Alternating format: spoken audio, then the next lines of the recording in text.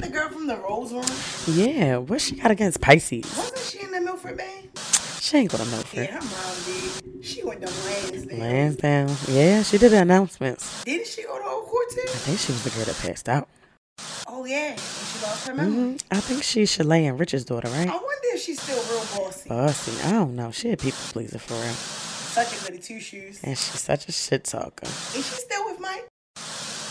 Rosebuds. Can we get real for a second? Let's inhale the past and just exhale the present.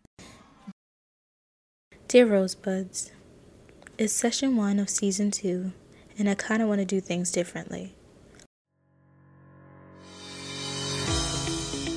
I want you to experience the real layers of Leah. A lot of people may know me. A lot of people may have second guessed of who I was and, you know, the things that I've been through, but I kind of want to take the time to just address it. So, in case you didn't know, I'm Leah. I'm from Baltimore, Maryland, and I'm only 22. I love to read. I love English. I love to write. I also love to dance. Dance has always been my passion. I'm an educator. I love teaching kids. I love it. Like, that's my passion. I've always been playing school. I love to be, in charge of stuff. A lot of people always say she's so bossy, but I don't know. I just always been the leader of the group, and I always love to take charge. But I know my place, and I know when it's my time to lead. I know it's my time to follow. So I'm understanding of that. And then lastly, I'm just a loving person. Like, I just love. I love to make people feel good. I love to allow people to experience whatever they need to experience with me, because I feel like everybody should be celebrated. So my mom always taught me that. Like, I just feel like everybody should be celebrated and loved and just felt good about themselves. But in terms of doing that for other people, I always get bit in the butt.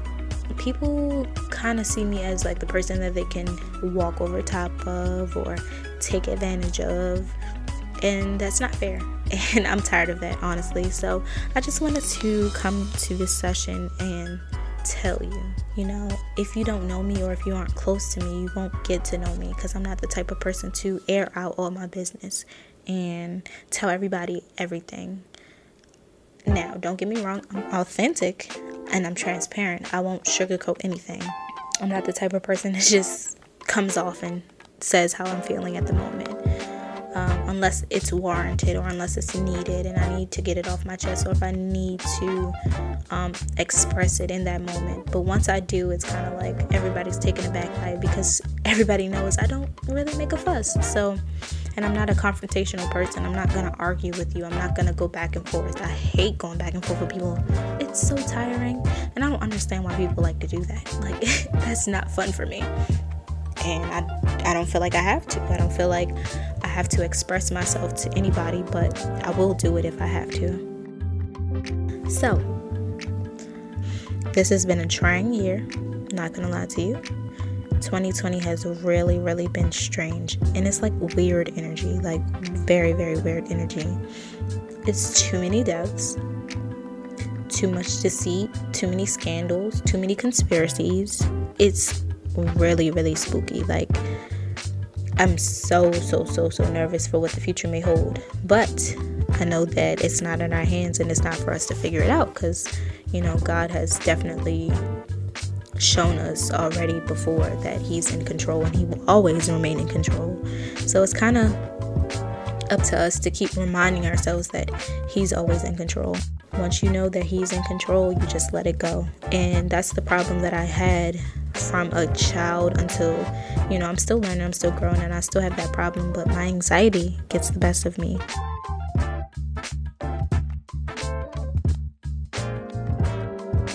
It's crazy. It's anxiety. It just takes over your mind. It takes over your body. It takes over your soul. It takes over everything that you have going on. And it's just a scary feeling. And anybody that has anxiety can attest to that.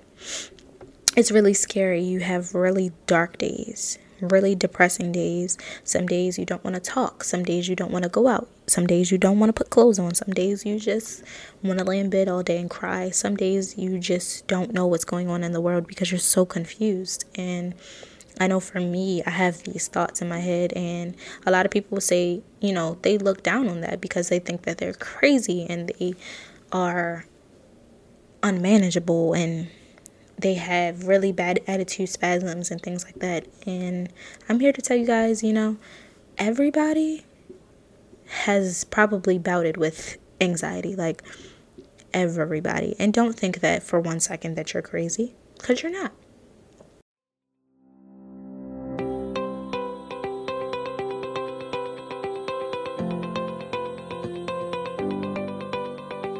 I started out at Mount Washington Elementary School. I love that school to death. That's my favorite out of all schools that I've went to. No offense, but that was taught me a lot. First off, I started at the age of 2 dancing. Shout out to Studio Ed. I love to dance. And if it weren't for, you know, my mom and my aunt always dancing around me, and then I also love who got me into dance and my passion, which was Aunt Stacy. She taught me the true essence of performance. Never give up on yourself. If you feel like you fell down, if you feel like you messed up, she always told me, like, keep going. So that's the person that taught me the art of performance and the art of what it meant to own a stage and love it. And we were like, we're gonna audition for the talent show. And I was like, no, I'm not going to audition. I never really wanted to be, you know, in the forefront. I always wanted to be the boss behind the scenes. And she was like, nah, girl, we're going to do this. So we wound up doing the talent show. But y'all, this isn't the kicker. The day of, I called my mom and I'm like, Mom, this girl wants me to do the talent show with her. I'm going to do it tonight. And my mom's like, what? Like, you really want to do this? I'm like, yeah, Mom, let's go. Like, let's go. And, you know, if it weren't for my Aunt Stacy, who always said, keep going, I wouldn't have had that drive because I was really scared and I really have anxiety. So back then, I didn't know it was a thing. Anxiety was really a thing, has always been a thing in my life, but I've just learned how to deal with it. And my mom was just so in awe. Like, she was like, I never thought you had it in you. I'm like, yeah, Mom. Aunt Stacy told me I could keep it pushing. So I did it, and I felt so good about myself. What I found was, moving forward, my anxiety, I didn't kind of pay attention to it, but in middle school, I realized that I had serious issues with anxiety, and so it was just different for me. Like, I was open to learning new things from people, and that's what I did. I kind of experienced life through so many people because for me, I was always the goody two-shoes. I was always the teacher's pet. I was always the person who loved to be under a teacher because I love to learn. I liked learning from people, and I still do. I love learning from people who I think are very wise, and I feel like everybody should like that, but I mean, it's not everybody's thing. And so I kind of took a liking to that, and I wanted to get into it more. I was always helping out the teacher, staying back after class or on my lunch break because I hated the cafeteria. I hated it. It was so, ew. The cafeteria gave me very bad anxiety. And so I would stay back from lunch. I would stay in the class with my teacher, and I would learn, like, whether it was learning how to grade a paper or learning how to, you know, do the activity that we were doing for the day, or learning what the teacher was going to do for the next day. And the teacher would say to me, like, okay, well, what do you think we should do for class? And I'm like, am I the person you should be asking, or shouldn't you be asking yourself? But it was weird, and it was like, you know, I was liking it. I was starting to love it. So that kind of got me into the love of teaching. And so my mom really played a big role in that. But besides my mom, who has always been my biggest supporter, I started to notice that my dad wasn't there. And that was hard for me because I would see him, you know, doing so many different other things. He had a love for sports. He was into sports, or he was into different relationships, or, well, actually not really different, but was in a relationship, and also I wanted him to have that time with my brother, so I really didn't say too much as to, you know, why my dad wasn't there, and I didn't speak on it because I'm a person that will internalize so many things. And so I found that I was starting to internalize more and more and more, and I would act out because of it. And I would say some hurtful things because I really, you know, my great-grandmother taught me well. You know, both my grandmothers taught me well, and my mom, to have a sassafras mouth. So I would find myself talking back. I would find myself getting into like little bitty arguments with the people that I knew who loved me, but I would be upset. I would act out in that way. Nobody would see it on the outside. Like, I was perfect Patty on the outside, but I was always getting smart and, you know, thinking I knew everything. Which, I mean, at that age, you're transitioning. You're in middle school, you don't know. And that's one of the things, like, transitional phases suck. And I'm grateful to God that I got through that, and I'm still healing and growing from that.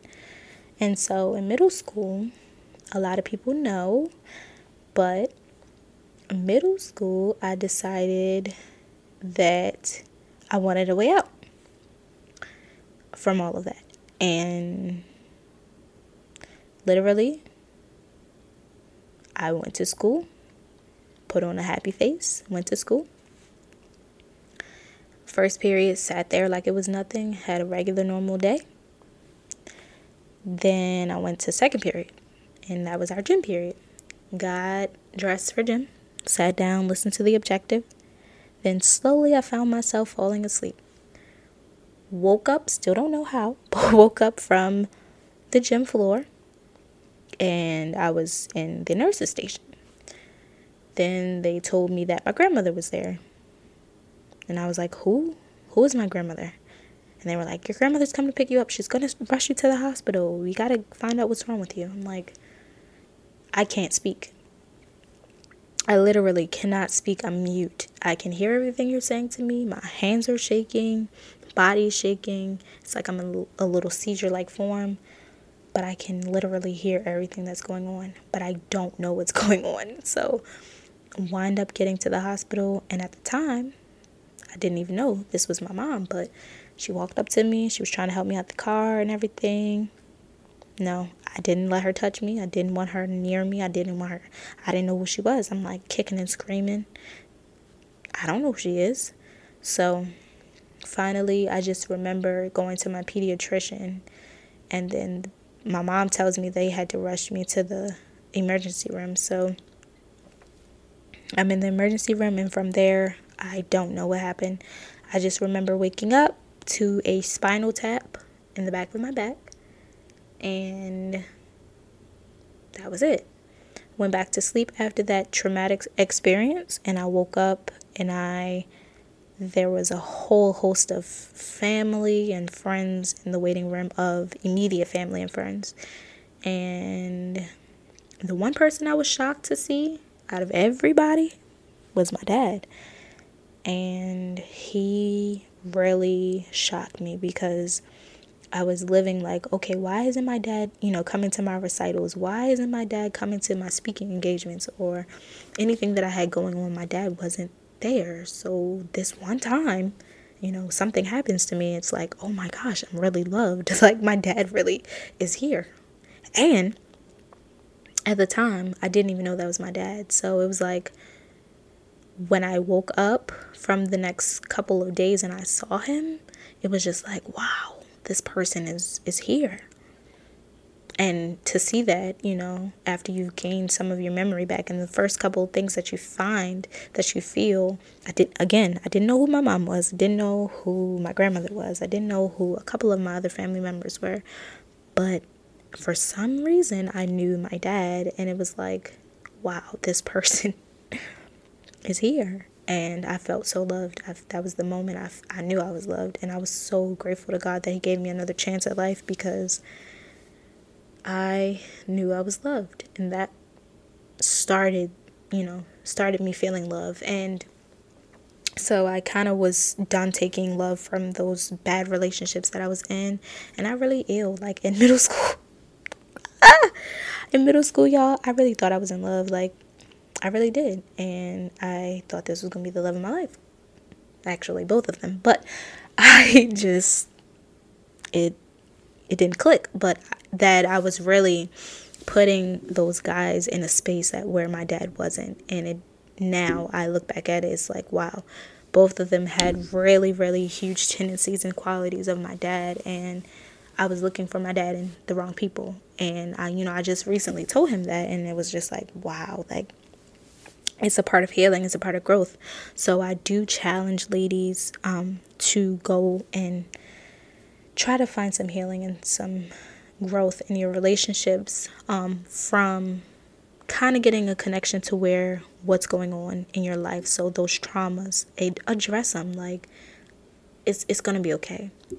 So in middle school, I'm still having the problem of falling out and kind of my anxiety getting the best of me.